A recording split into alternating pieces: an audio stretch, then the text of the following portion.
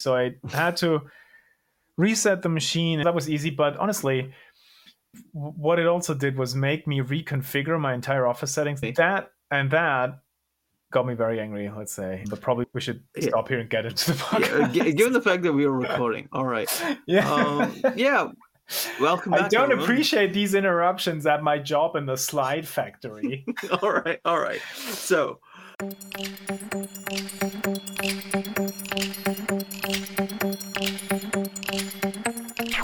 From the home offices of Ash and Flo, this is Unbillable Hours, a podcast about professional services marketing. Stick around to listen to our insights, tips, and best practices to improve your firm's marketing and even your career.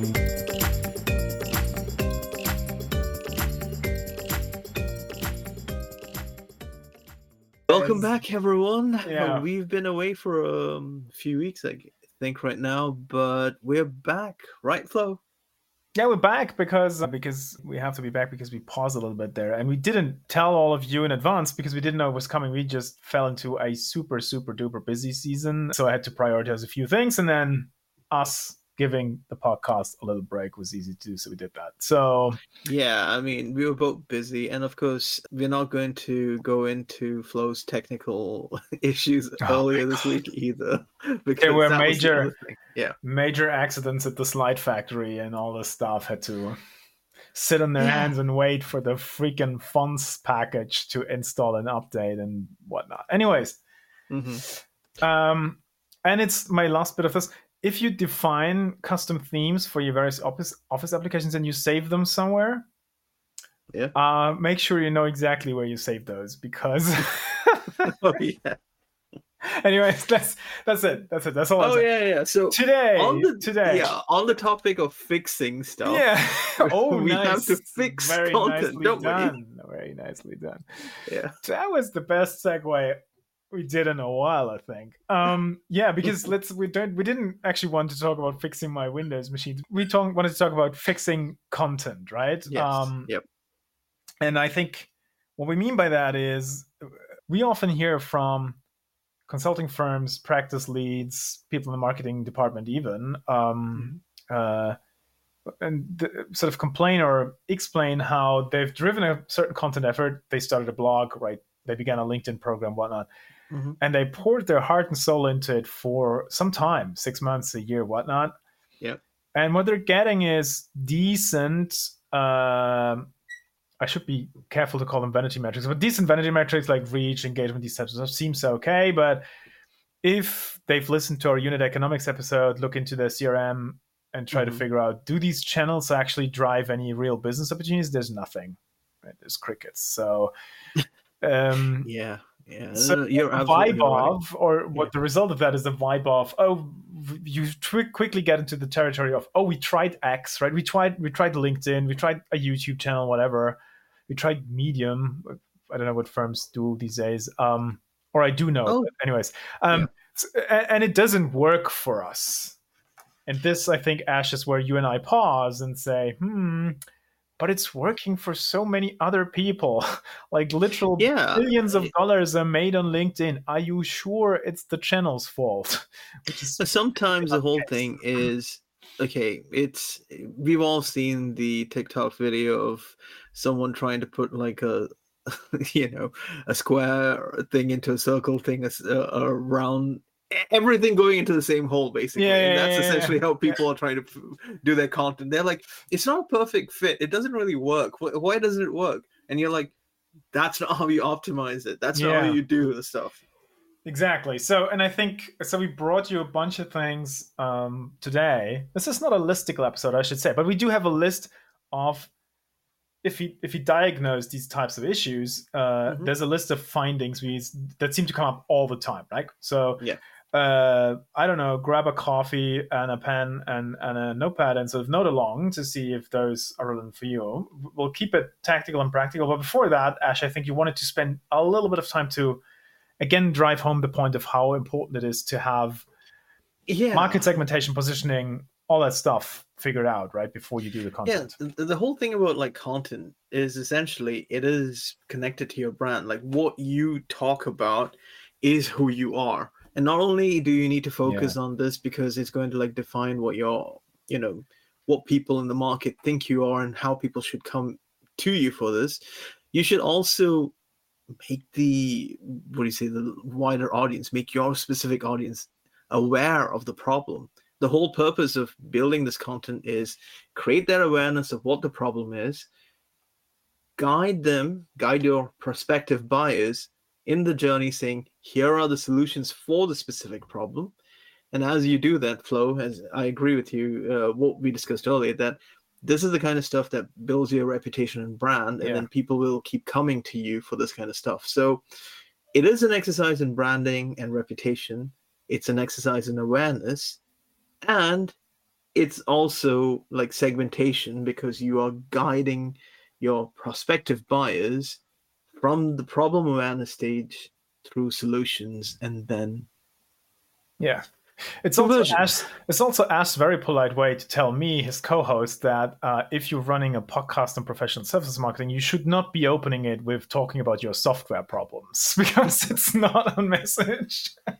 I think that's fine. And that is right. He's correct in saying that. Anyways, so that was a good reminder. So I think, and I agree, right? The strategy has to come first, and you have to have that down. But we're not going to dwell on that here. We will presume that you have that. You've segmented the market, you have identified client pain points, you've done the positioning with regards to those pain points, and you have the messaging down. So we roughly know what it is, like you said, Ash, what it is we should be talking about. We know that.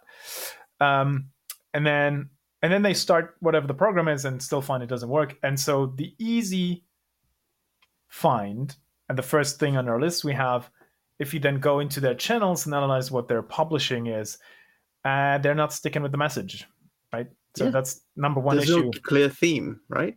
Yeah, or no clear themes, plural, whatever. Yeah. Instead, I've made this joke before, right? But you go on the LinkedIn feed, and then there is the office dog and the foosball table and the new colleague from last year, which I should be saying, totally fine, is what you're trying to do is convey your office culture, because this is a recruiting play for you.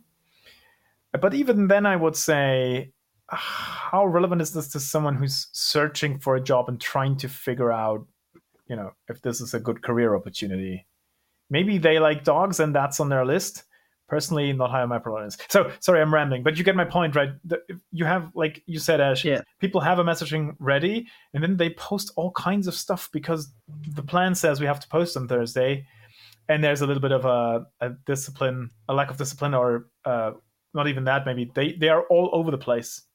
And the root cause analysis for that is typically, and we've spoken about this in previous episodes, they have never, at no point, taken their messaging and translated it into pillar themes or subgroups of things to talk about, right? If digital transformation is your thing, then you should define a list of sub-themes, which then inform your content policy. And then, I think that's the point for this first point here, is you should stick with those. I'm going to say 9 times out of 10. Yes, have the office dog, right? But only once a month. And the rest of the time, it's about why do digital transformation? What are typical hurdles? What are the most common problems as you start off? Blah, blah, blah. All this educational stuff to be seen as the expert. I feel like when we're talking about pillar themes and stuff like that, I think the thing that we do need to help our audience understand is you should have identified this earlier while you're doing your positioning and fit, and make sure that you stick to them as you stick to your channels, and convey and do a mapping exercise almost, because it ties into what you're going to talk about next, right? About your buyer journey. Yeah, exactly. Speaking of mapping, right? So if you have defined key themes and we stick with them, there's another thing the content should do, which is it should map to the client's buying journey. The two are a little bit related, as you rightly point out. But what your content has to do, and I often, if the content isn't performing, I often find that's not the case, is if I picture the most generic buying journey possible. So from I'm problem unaware, so I need to become aware of the problem. Then I need to assess whether that's relevant for me Then I need to build a case for solving that problem. Then I need to select a vendor. I have to create consensus, whatever. There's tons of these generic things, but you can pick any one of those. They're all equally helpful, right? I know there's criticism of linear buying journeys, but for our purposes, they're good because the job you have to do is make sure that you have content that helps people progress through each of those steps. And this is where I often see a breakdown because lots of consultancies, let's say, for example, they start with posting about the solutions right away, but there's no content making the client aware of the underlying problem or why said problem is relevant to their business in the first place. Or I also see the opposite, where people make a case for the problem all the time, but they then never talk about, how this could be overcome or what good solutions would look like. Or maybe, it's not forbidden, right, occasionally to write about why they should consider us or what our process is. So you get the point, right? There's a buying journey of some sort, and your content portfolio, for lack of a better word, needs to map against that. And if you don't have it, no wonder it doesn't work. By the way, sorry, I'll touch upon this super briefly, but it's almost never the case that there's just one buying journey, but there are multiple, and they're depending on personas. You don't have to overcomplicate it. But let's say someone from the C-suite has different questions on each of the stages than let's say a function head or a project lead or whatever, like other people who engage with your consulting firm. So maybe you need to break down that with sort of let's make it very tactical in an example. Like, you might be running a massive transformation, but there is one path for the finance team, one part for like the supply chain and the procurement guys, one part for marketing, etc. So it might all be that you might all be running like an SAP or a Microsoft Cloud or whatever kind of transformation, but there's a different pathway that interests each buying subgroup. And of course, there are C-suite, people aligned to each one of them. And let's be fair, the CEO of a large company is not going to be the one looking through all of this at the same time. They have people for this. And this is why you need to focus on the buyer journey, because personas, targeting, all of this exists for that, and making sure that your content starts from the awareness side of things, guides the people through the right buyer journey to the solution, which could be similar, but doesn't matter. You need to make sure the journey is the same. And I think not the same, but I think so. You're right, and I think it's very important, and it is very just listening to the two of us. It's maybe a bit. It's maybe before we get lost in the weeds, I think, because you and I like to talk about this stuff forever. I'm going to put a link to a Gartner publication, right, among all things, but they have I put a link in the show notes because they have some sort of assessment tool, which is essentially a questionnaire that helps you figure out, do I have content for each of the stages of a typical buying journey? And if that sounds stupid, it isn't. Like, just check out the link, download the PDF. It's worth giving your email address away for in this case, or so say I. But I found it helpful given the context and the instruction, because they walk you through. Not only do they ask you questions, but they give you examples of what type of content you could have per step on the buying journey because it works well, right? Mm-hmm. And I find the structure super helpful when discussing this type of stuff with the business side of firms in particular. Yeah. But sorry, moving on. I mean, so now we have defined our pillar themes. We've made sure there's a map to the buying journey. Now the question turns, I feel like, a little bit more to the actual content pieces.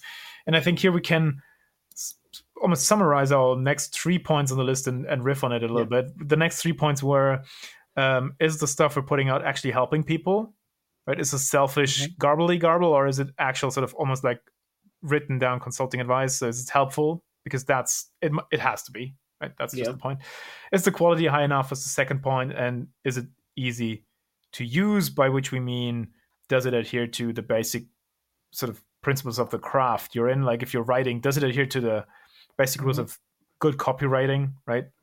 Yeah. Which makes it easy to read. If it's a video, is it a well done video, essentially, right? I mean, obviously there's always room to improve in that area. But do you want to talk a little bit about being like helpful content and quality content? Because I find that's Yeah, like first of all, when you are going to talk about solutions and stuff, you need to be audience first. That's the whole thing about Yeah. helping people. You need to understand what is your audience pain point and what are they looking to solve. And it may be a problem that you made them aware of through your journey or content, but it needs to still matter to the audience. And the helping people part is speak to the audience basically. And think about it as your foot in the door of their interest before anything happens. This is the part that lets you have that first phone call or first email or whatever they need. And for that, it needs to be relevant. And this is where the whole is how what's the quality of your content matters. It's not about like talking about the entire world status global thing. No, you need to be very specific about the thing. And think about it like you've got the example here, the kiosk test, right? Basically, will you pay for this advice? Will you like literally pay for this? Yeah, would you pay $3.99 for it? Yeah. Yeah. And I think And that is a good trick to settle, but because quality is always subjective, right? And it's always a yes. problem because there's this weird effect of lots of the things that the consultants themselves think are stupid and banal because they're such experts, Mm-hmm. actually often quite helpful to clients, right? Because they're not the expert. Like there's always this weird gap. So, and I've never, through all the years, I never found a good way to, I don't know, get a definition of content quality or what's good enough around here or whatnot, right? Mm-hmm. There, a bunch of them exist and you can find them, but I always just ask at the end, would you, so we've written this, it's cool, would you pay $3.99 for it at a kiosk if you had to? Yes. And you can see in people's faces if they think that's laughable. And then I ask the follow-up question, which is, if not, why are we publishing this? Because you want people who make six figures a year and are freakishly busy to spend 15 minutes out of their day of reading it. But at the other hand, you tell me it's not even worth $3.99. I don't see that working. So, and yeah. this, well, I just want to interrupt to say this ties in nicely because is your content, what do you say, coherent and easy to use? Yeah. Because Yeah. you said the people don't have time. Now they're purchasing for this. Does it make sense to them either on a quick glance or an easy read? You shouldn't have them spending like half an hour to an hour racking their heads to figure out what's on like one or two pages. They need to be able to look at this and be like, okay, this makes sense, done. Yeah. And by the way, this is a quick side rant, but it's also maybe helpful to the listeners because it's an easy turnaround, especially on your social content if it's not performing like you expect it. So often I find like these ideas of storytelling and doing the influencer thing seem to be a bit pervasive depending on which firms you work with. So people write posts where I have to spend 6 or 7 or 8 seconds as I scroll through the feed to even figure out what it is about, right?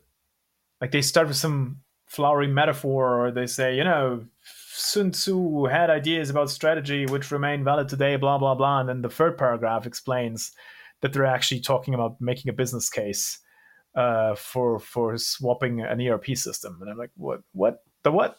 I've scrolled by that post long since, and I never read it in full. So to your point of ease of use, the easiest fix you can make is make sure that the headline, the first 2 lines, whatever it is, the first few seconds I spend engaging with your post, leave me in no doubt about who this is for, right? Is this for me? Mm-hmm. And what's the takeaway I'll have when reading this? And this goes to a point you made earlier to the being helpful and being tied to a client issue. The strict rule should be 1 post, 1 issue. So again, if you publish a podcast that speaks about fixing content, don't spend 3 minutes talking about software issues because that's got nothing to do with it. well, moving from that, the thing when I do want to emphasize that ease of use means it needs to speak in the language of the audience. Yeah, that's so if your audience is techie and they like tech stuff, speak to them that way. If your audience is not techie, speak to them in a way that you would speak to anyone else. Do not laden it with marketing speak. Do not just fill it up with that. Like speak to your audience, whether it's high tech, low tech, whatever, in the way that they're comfortable and they like being spoken to. Ease of use doesn't necessarily mean simplify it into layman speak. It is No. speak to the audience in the Easy to language they use. want. Exactly. Good point. It's easy to use for the people we try to talk to, which goes back to the first points about strategy and having all that done, right? Then there's a little bit moving on our list. Sorry, Ash. We have a little bit of a technicality, which you can, if you want to talk about that. There's then once we know what we want to say, right? So we have that. It's draft is written, the video script's done, whatnot. It's time to pause and think about how we're going to say it, or in other words, how are we going to produce it for specific channels? Yeah, I mean, I think you touched upon this earlier, Flo. It's essentially your channel fit, your channel strategy. Like, if your LinkedIn channel is primarily a recruitment channel, then you don't need to, swamp it with like business pieces, because that's not what they're looking for. If your LinkedIn channel is primarily for you to promote business thought leadership top pieces, then that should be the place. And that's not the place where you go around saying, hey, look at this amazing employee who's done all this kind of stuff. No, because that's not what the channel's for. Identify, as you figured out with your audience, identify where your audience also consumes content. This is not a problem just within B2B. This is a problem everywhere. Sometimes a channel can just be like a content aggregator, but that's because there's a better search function on that platform. And you're talking about the YouTube dump? Yeah, and people look into that kind of stuff. And sometimes your channel is curated for specific reasons, and you need to look at it that way. So identify your audience and your channel strategy at the same time, and push the right kind of content in the right channel so that you don't confuse your audience. Really, that's basically it. That's the simplest way to put it. And also that's maybe not a bit tangential to the point you just made, but I think there's also, you can also fit your expectations to the channel, right? If you start organically on Instagram today, it'll be very hard to make it work. If you start a YouTube channel, it might work, but it'll take time. If you start on TikTok, yeah, sure, that stuff's there's a chance of you going viral tomorrow. Like there's different dynamisms of how these channels distribute what you make, and you should be clear about how, results may vary, and that you just should take. So you should take that into consideration as you sort of assess: does this work on this channel or whatnot? But before someone calls me out how I'm contradicting our own introduction, where we said people do something for a year and then it doesn't work, and we come in and say, yeah, that's the content is a problem. I would say that within 6 to 12 months, you should be able to see positive trends, regardless of of channel, right? It might take a few months more to really hit your numbers on YouTube, or it might take a little longer before the first deal comes in through LinkedIn, but there should be qualitative indicators clearly signaling that what you're doing is working. And if that's not the case, that's where we started from, right? For many firms, that's not the case. They've been doing the LinkedIn thing twice a week for a year, and there's nothing. And that means that there clearly is an issue with the content strategy or the content plan. Sorry. Last bit, or sorry, we have two more points. 2 more points, yeah. One actually fits into the earlier point. It's making sure that your content is tweaked to the right channel and everything makes sense for those channels, and that's how you're putting it. And I love what you told earlier in the discussion, Flo. Maybe you can talk about, Yeah, sometimes there's a question of, even if the channel stays the same, the format can be mixed up to improve the results. And the story I shared with you before we hit record was, I have a client who writes a very helpful, very deep piece on, again, helping clients making a business case, and they sort of walk you through, as you read the piece, they walk you through a series of critical questions to ask of a certain software solution. And then they also show you benchmarks, so they explain to you, depending on what your answer is, what would that mean for the overall process, or what would that mean for the business case you're putting together? Right. So in case you have so many employees, it's better to go this way, what's that way. In case of your operating margins, this type of stuff. And the the post, although it is very substantial, it's quite helpful, and they get strong feedback from some people who read it, has issues. One of them being a significant, like the scroll depth is shit, and we tested it. We broke it down on 2 pages. Like you have to click a button to read the second half. No one clicks. Like so, it's clearly it's just too long. And maybe there's issues with the writings. I'm not going to comment on that. But the question was, couldn't we change the format? And to be precise, why isn't this an interactive quiz or some sort of calculator on the website? Why do you have to read all this text and understand it? Couldn't it be an interactive thing that conveys the same message? And then it would be a tool and probably be lend itself much more to quick dissemination or distribution than 1,000, or it was, I wrote in the notes 1,200 word post. It's much longer than that, honestly. I think it's probably gets closer to 3,000 words. If you had to print it, it'd probably be a brochure. So it's really, yeah. And Flo, I love how in this episode you just keep connecting everything to the next point, because exactly these kinds of format tweaks are the things you need for a call to action or next steps. Like people see all this stuff, then what do they do next? Pretty much is like, tweaking it so that they say, hey, call us or read this next, or go to this event where you can speak to us or whatever. Essentially, make sure that what you do has some sort of follow through, which you can track one way or the other. And it's not about pitch slapping people at the end of a blog post, right? Book our consulting call or whatnot, which honestly you could do or offer the option, but subtly, right? Don't pester people. Just make if in case I wanted to talk to you after reading the article, make that easy for me. That's the spirit, right? Not yelling at me.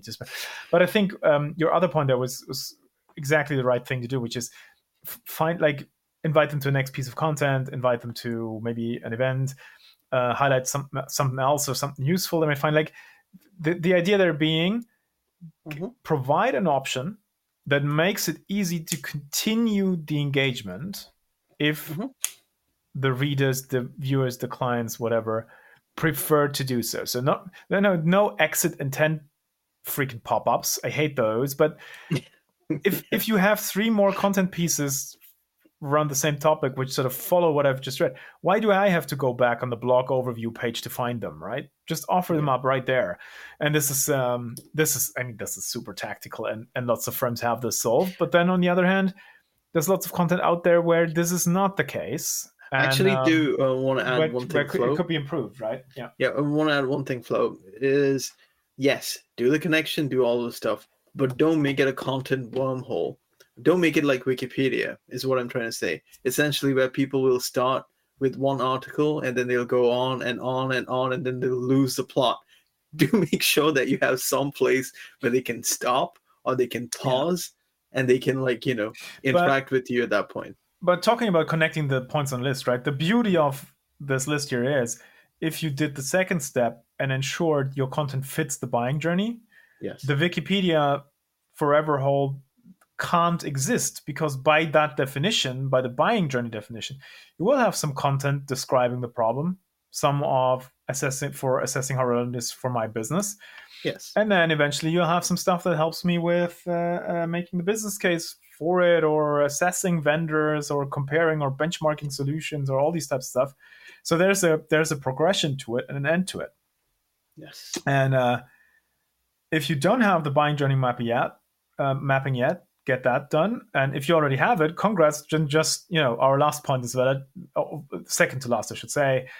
Make sure that each piece sort of segues into the next, or makes the segue easy. Make a connected path. Yes. Yep. Speaking of obvious things, I said we had 2 more points, but we have a very last one, which is the obvious one, right? Distribution. So you've done all the stuff. So why don't you tell people about it? Yep. And this fits in with all the things that we were talking about, channel and audience and everything, because this is where you figure out, you should have already figured out, but this is where you start putting into practice which channel, what tactical strategy you need to go for it, and things like that. And make sure that there is awareness, not just for the problem that you're talking about in your piece, but for your piece itself. Yeah. Yeah, I mean, LinkedIn is not working for us posts about their event once, right? That's my joke. Sorry if that doesn't come across. But I mean, it's literally just the point. If you invest 40 hours in building a great piece of content, and then you invest half an hour to tweet about it, something's off. And you have heard this elsewhere, and you know it.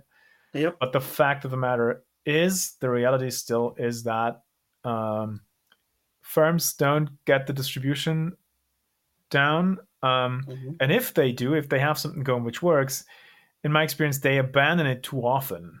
Like I've so many clients who say, "Oh no, we fixed that. We now do 5 tweets per new research report instead of 1." I'm like, yeah. How about we build something for an entire year? Yeah. That I think was our last bit. So maybe to round it out, I'm not going to go through the list again, but if you do content programs and you're unhappy with the results, if you do content programs of the variety that works today, right? Social media, video content in the social platforms, you run your own publishing effort, you have a newsletter, and that stuff doesn't get off the ground, as by your definition, whatever you mean by that, do go back in. Very likely it's an issue with your, not with your marketing strategy, but with the content strategy. So how you translate your marketing strategy into the actual content plan. And I think the list we outlined today will get you started on fixing it. That's that. And in closing, because we talked about distribution, we maybe take this out, I don't know, but shout out to our friend of the show, Bob Boudet, right? Because that man co-sponsors or co-hosts or whatever it is a thought leadership conference in November. Get your seat. I mean, get your tickets. He has posts about that conference, introducing speakers, explaining why you should visit certain topics, giving away some of the content ahead of time. Like, I think I got to go back and check, but I feel like I've seen something new about that event every day.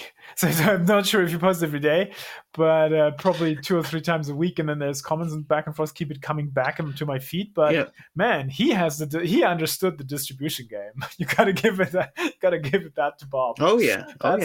So I'm shout actually. Out to him for being the I would also like to say that our friend and former guest Stephen Heidebrand from Dream Data also understands the distribution game.